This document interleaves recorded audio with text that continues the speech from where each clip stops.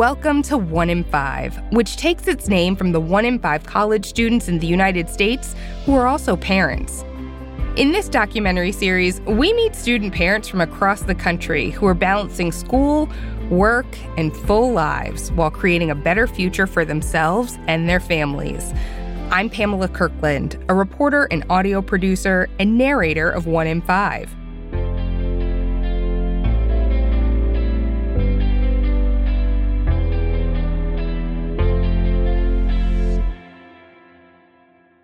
In this episode, we meet Drayton Jackson. Drayton is a bit of an accidental educational policy expert. He's on the school board for his son's district and was student body president at his college. But his path back to the classroom was not linear. It came after 8 kids, a move from New York City to Washington State, and a crossroads that required a leap of faith. Reporter Adjua Jima-Brempong has Drayton's story. And a note to listeners, this story contains a reference to suicide.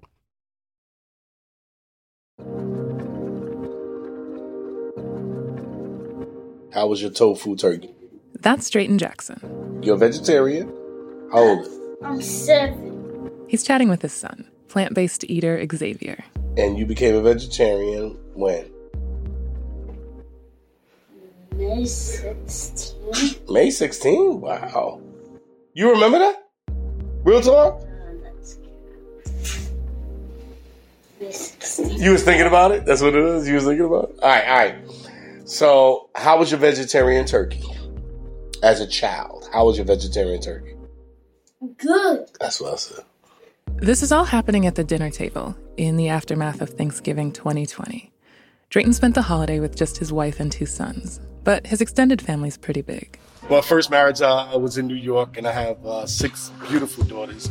Out of that, everybody's older now. So, Takaya, Kamani, Naja, Jana, Egypt, and Jamila.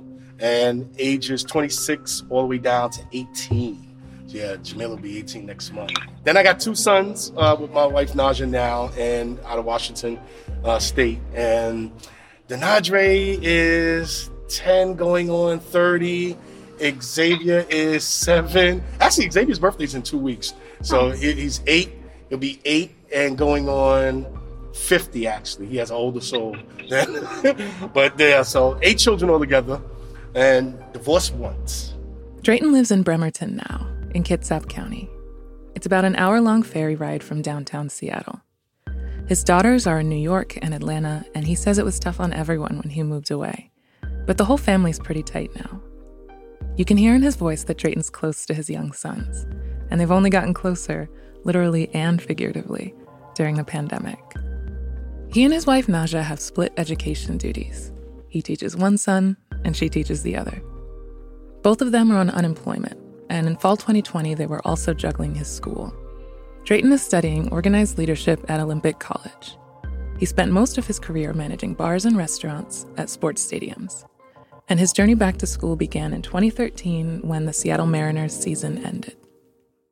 Once the baseball season is over, it goes from April all the way to October if they make the playoffs, which Mariners have never made the playoffs since I've been here. And it stops, right in September or the first week of October. And because I and a lot of us in that sports hospitality field, we don't make enough hours. So we don't qualify for unemployment. It was his first full year in Seattle.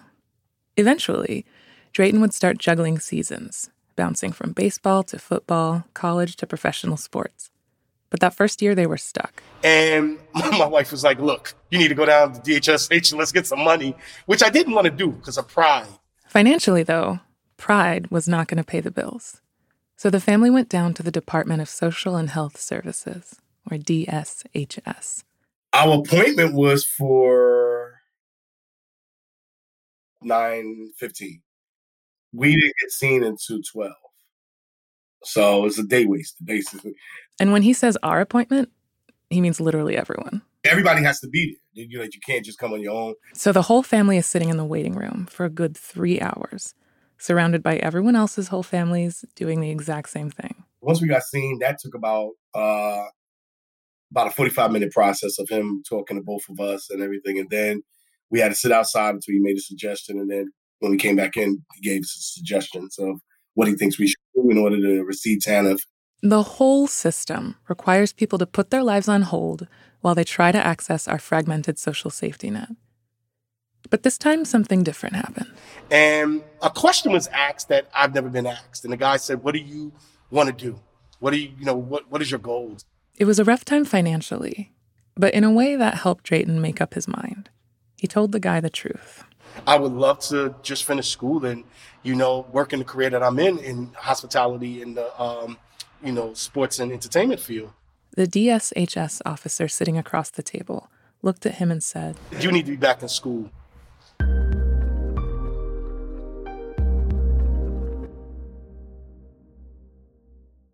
Drayton never saw him again, but that caseworker changed the course of his life. While he'd completed some courses at John Jay College in New York back in the mid-90s, Drayton ultimately left when parenting 6 kids on top of work and school got to be too much. When he tried again, he hit a roadblock during the application process. I didn't know where to start. I went in to do the application, and then, I totally forgot that you have to fill out financial aid and all of that. So that process was daunting to an older person like me coming back into higher education. So I didn't know where to start. I didn't know what to do, and I just ran. 1 in 5 college students in America are student parents. But only 25% of community colleges survey their students to identify those with dependent children. That means parents who face disproportionate barriers to education, from the application process to course scheduling, aren't being tracked through the system. And you can't support students that you can't see. The DSHS worker recommended a program that helped Drayton navigate the financial aid process and get back into the classroom. I had been so removed from school. You're talking about over 15 years since, going to John Jay and then entering back. So computer programming, Blackboard, all of these new things I didn't know about, and this program did that. It walked me through it and put me back in. And I made the dean's list, and it blew my mind because I didn't realize how much I wanted to learn again. When he got back into school, Drayton had been worried that he'd be the oldest person in the room and nobody would care about his experience. At times, he'd walk into class and his classmates would assume he was the professor. So it was a surprise to him when some of the younger students mounted a campaign for him to become student body president. He was even more surprised when he won. I was arguing points of racism that I saw going on in the school and not knowing that the student body was paying attention to me. In addition to issues of racism, there were changes he fought for that might not have occurred to a student body president who was younger or who didn't have a family. We didn't have night class when I was there. We didn't have classes that went past 3 o'clock. And those are some of the things that I fought for, because being a working parent, to try to get done. Like it took me 5 years to get a 2-year degree, and I'm still trying to finish it up. But it's one of those things where in New York City, we knew we had night classes because so many people in New York City work. But when I came here, having a 5 o'clock class wasn't even thought about. He wanted all students to feel like they had a voice and could reach their elected representatives. There was a space for student government officials to work. But if they were going to make it a central location for their classmates, it needed structure. And that's where, I came up with, hey, if we're going to do this, we got to run it like an office. Some of the other student government officials weren't convinced.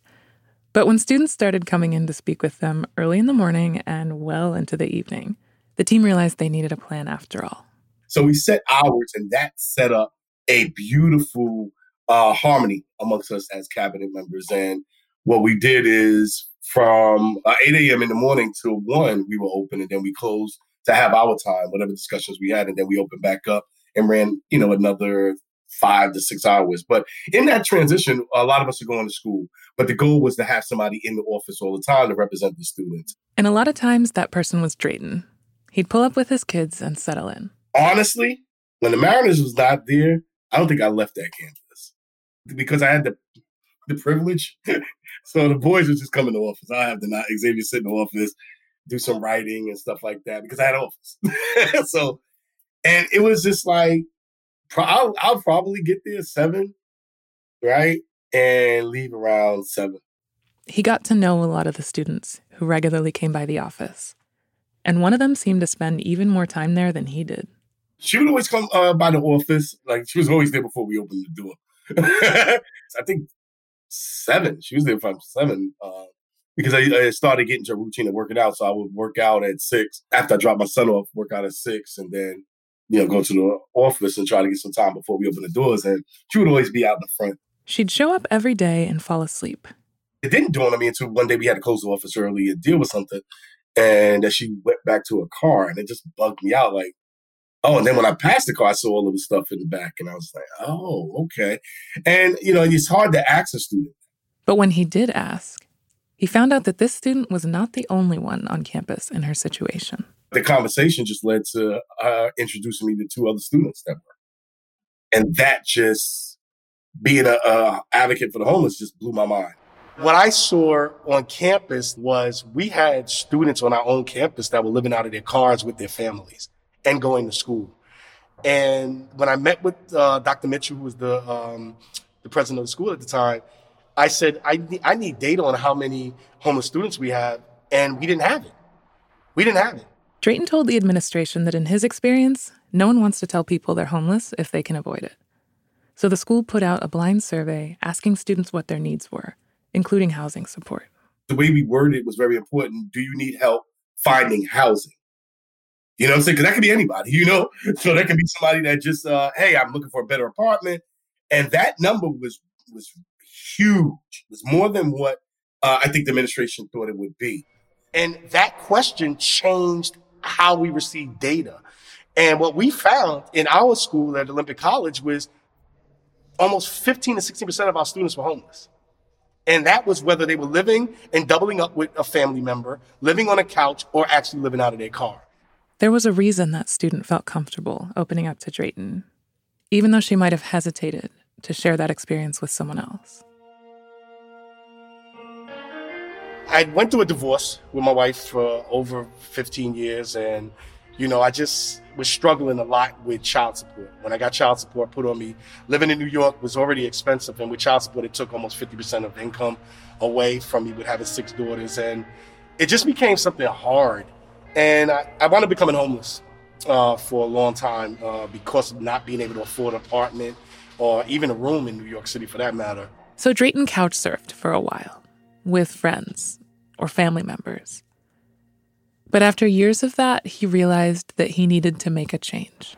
I kept having this feeling about Washington, but, in my head, it was always D.C. because I could never see myself moving anywhere else outside of, New York City. I just kept having this feeling that, there's something else for me. And that journey just started to take a hold of, all right, hey, I'm getting ready to move to D.C. And I walked into Penn Station, Grand Central Station, and there was this huge display of Seattle, Washington. And it just spoke to me. But he wasn't making those decisions on his own. He and his second wife, Naja, had just had their first son. And I was already leaving my daughters, and I basically begged her, like, yo, look, if you can, just take this chance with me. Naja said yes. I came out here first and had set everything up. I had a job set up for me here. He'd been working in baseball stadiums in New York, and a regional manager who'd moved to Seattle offered him a job with the Mariners. But then, just as everything was starting to go, the lady that had me for the job got fired. So we were stuck.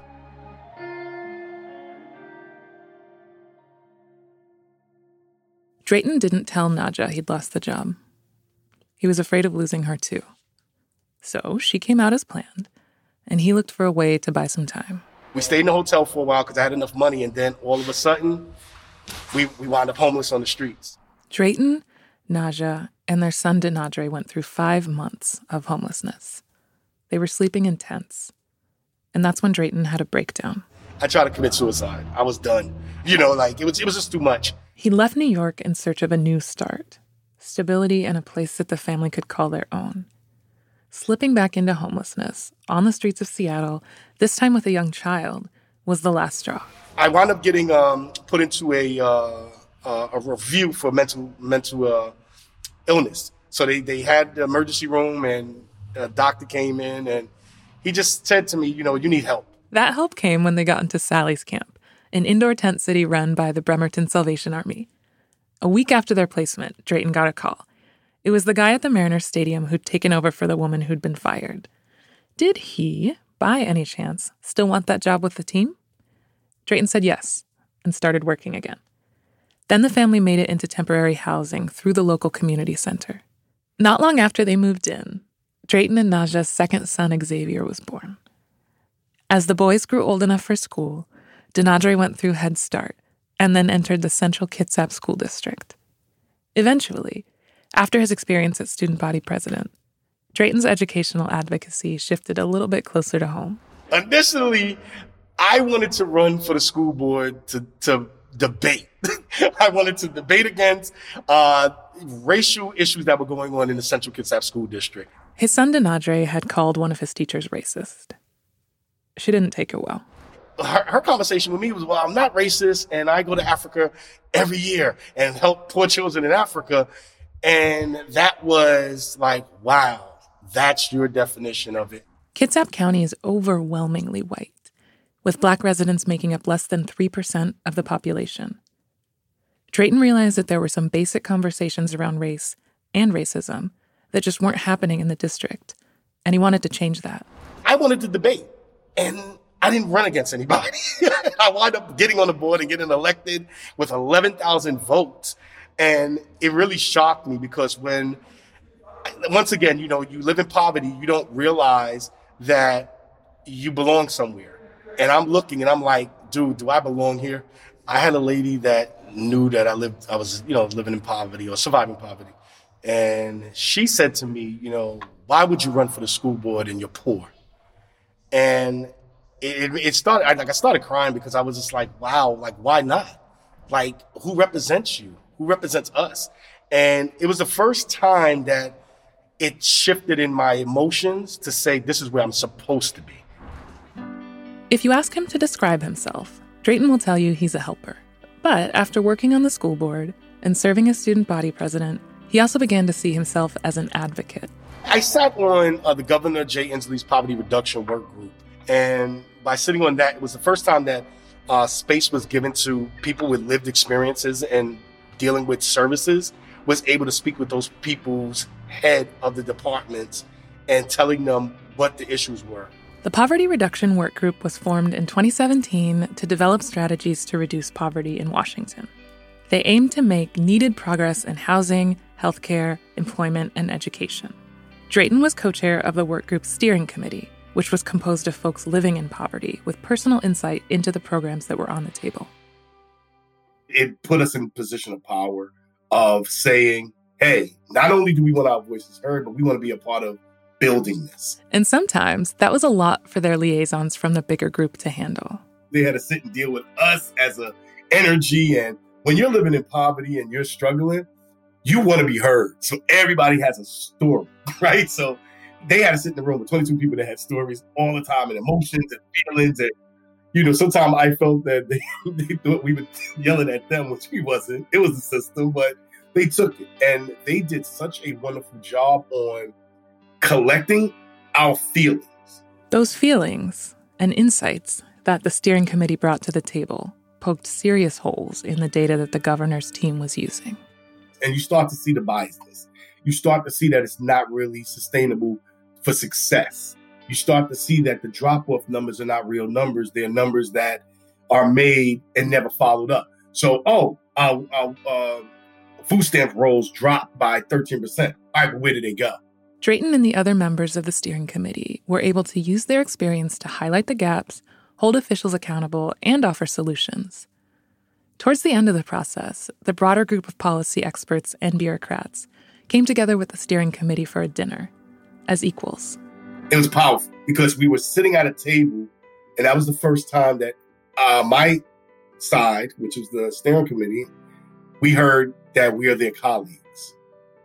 And that touched a lot of them because we're not degreed up. We're not, in positions. We're not, quote unquote scholars, but we're scholars in our lived experiences and what we have. And I watched the tears flow from a lot of them that their voices have never been heard, even in their own house. That when somebody that's sitting across, that's the head of a department that we depend on says, hey, you're my colleague in this fight. Through his work on the steering committee, Drayton was asked to participate in a panel on student parents organized by Ascend at the Aspen Institute.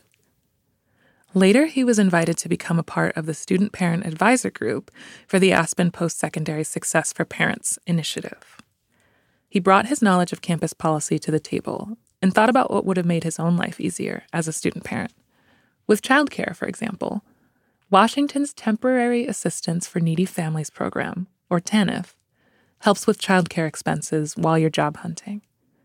But that support isn't available to older parents who are in school, even though they're also working towards greater stability and a better life for their families. The Student Parent Advisor Group helps design a grant that will fund nonprofit, community-based organizations working to support post-secondary students who are raising children. Pre-pandemic, they also gave presentations and speaking engagements. And that's when Drayton started to see himself differently. And I never thought about myself as a student parent or vice versa. It never dawned on me that, hey, this goes together. I looked at it separately. So I just was so taken back on the experiences that my other colleagues had that I was going through and that my wife was going through. It's like, you went through that too? Oh my goodness. So you start to realize how much this wasn't happening in an avenue and a space in higher education.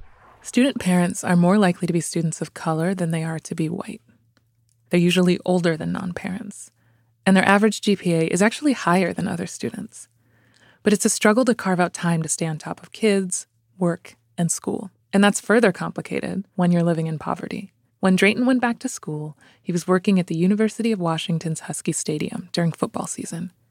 Then when baseball season started, he'd head for the Mariners ballpark. We're an hour away from where I worked, so I had to take the boat over to Seattle. And that became something that became a struggle for us as a couple that were both going to school. Naja ended up having to put her own studies on hold while Drayton worked to finish his degree. We had to pick and choose because, one being on services with when you were receiving food stamps, both of us couldn't go to school. So one of us had to stay home. That was mandatory at that time. And I don't think what people look at when you're going through this is we don't have study time. Between working all day and being exhausted with there, if it wasn't for my hour ferry ride, that's where I got most of my study time in. And I'll tell you this, what COVID definitely showed me is how much I love being in the library because those spaces helped energize me to study. On top of the lack of space and time, parents aren't immune to the emotional ups and downs that all students face. I down myself a lot when I fail a test, and I go through the same thing that any young kid would go through is like, I'm stupid, I don't get this, and that frustration, and which leads to depression, so it has been hard. Right now, Drayton is one class away from graduating. It's math, his nemesis. The pandemic means he no longer has a commute or a quiet place to study, which hurt his grades last quarter. So for now, he's withdrawn from math class to focus on helping his kids through school. But even though he's stuck in a holding pattern on his degree, Drayton's studies are having a ripple effect on his family. And I wanted to know more about that. So I asked if he and his wife Naja would sit down and talk together about some of the challenges. Their sons are in an athletic program run by the Kitsap Admirals basketball team, and the gym there offered a COVID-safe place to record their conversation. They talked about how the roles changed when he went back to school. Drayton is a self-professed house husband, and his return to school meant that Naja had to shoulder all the family responsibilities on top of her own job. She remembered that he would come home from work and immediately study, eat, and go to sleep. When Drayton cracked a joke about not having offered any support, Naja was very quick to agree. But as tough as it was for her, she says she also found it inspiring. When the boys got older, I started thinking about going back to school myself. Seeing you doing it, that kind of pushed me through wanting to go back to school.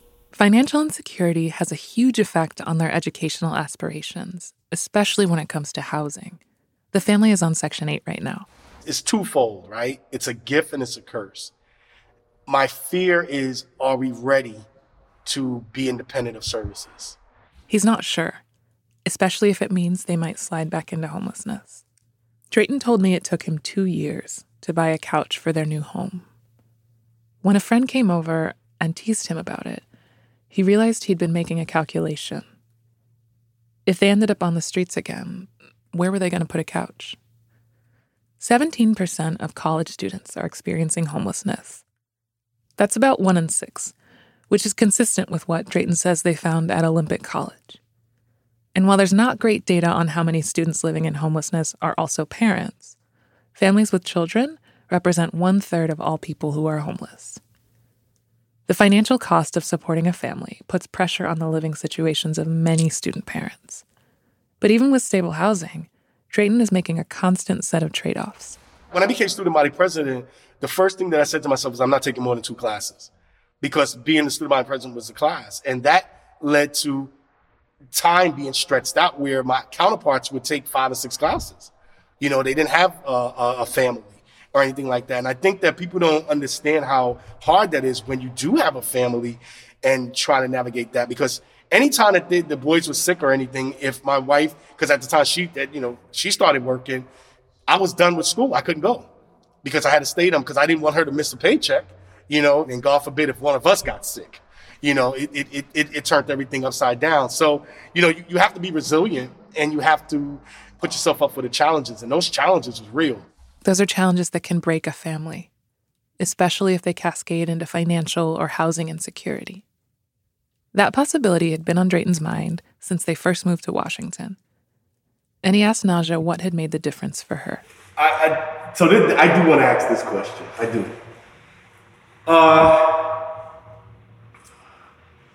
What made you not go back to New York when we went through homelessness?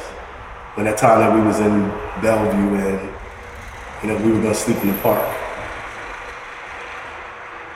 Because remember, we couldn't find no shelter. What made you stay? I'll say it that way. What made you stay through all of the homelessness?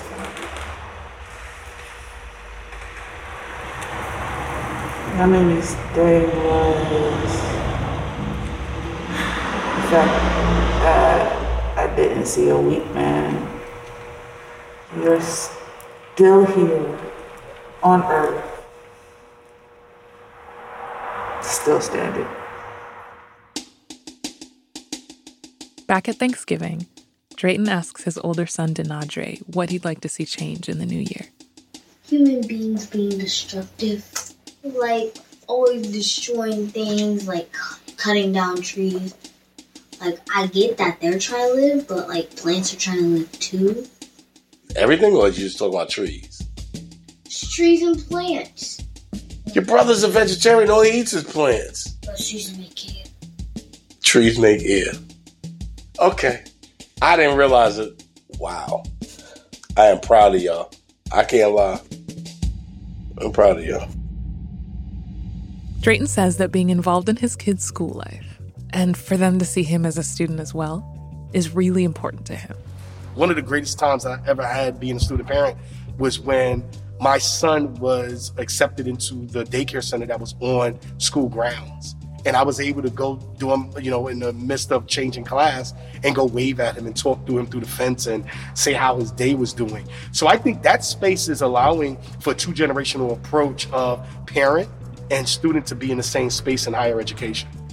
He says that shouldn't be frowned on, but celebrated.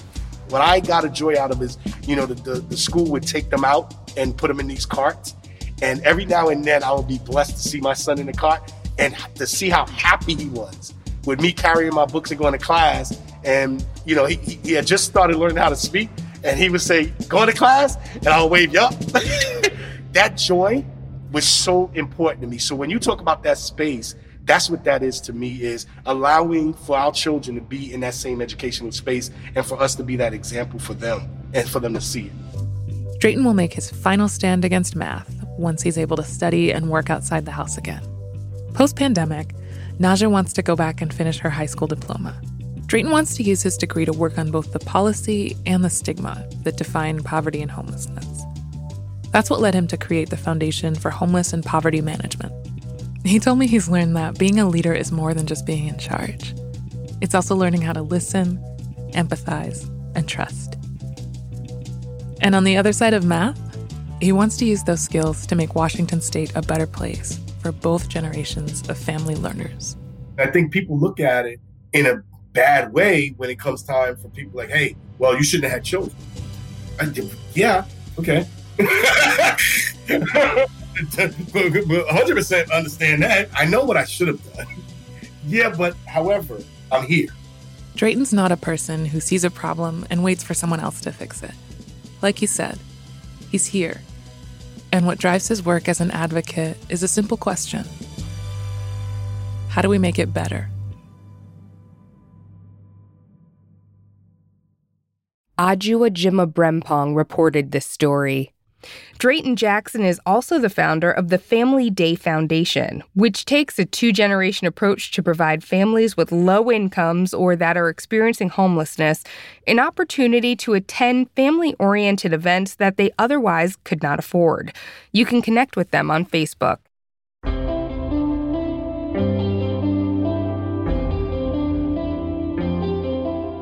Thank you for listening. 1 in 5 is produced by Lantigua Williams & Co. and presented by Ascend at the Aspen Institute, the national hub for breakthrough ideas and collaborations that move children and their parents toward educational success and economic security.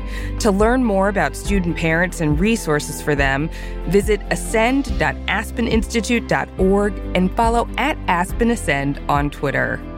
Virginia Laura edited this episode. Sound design and mixing by Michael Aquino.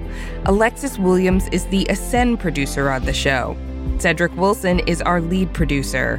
Our theme song is Ascenders by Kojin Tashiro, who also contributed to mixing. Sarah McClure, Ryan Katz, and Erica Hellerstein fact-checked the series. I'm Pamela Kirkland. Subscribe to 1 in 5 on Apple Podcasts, Spotify, Amazon Music, or wherever you listen to your favorite podcasts.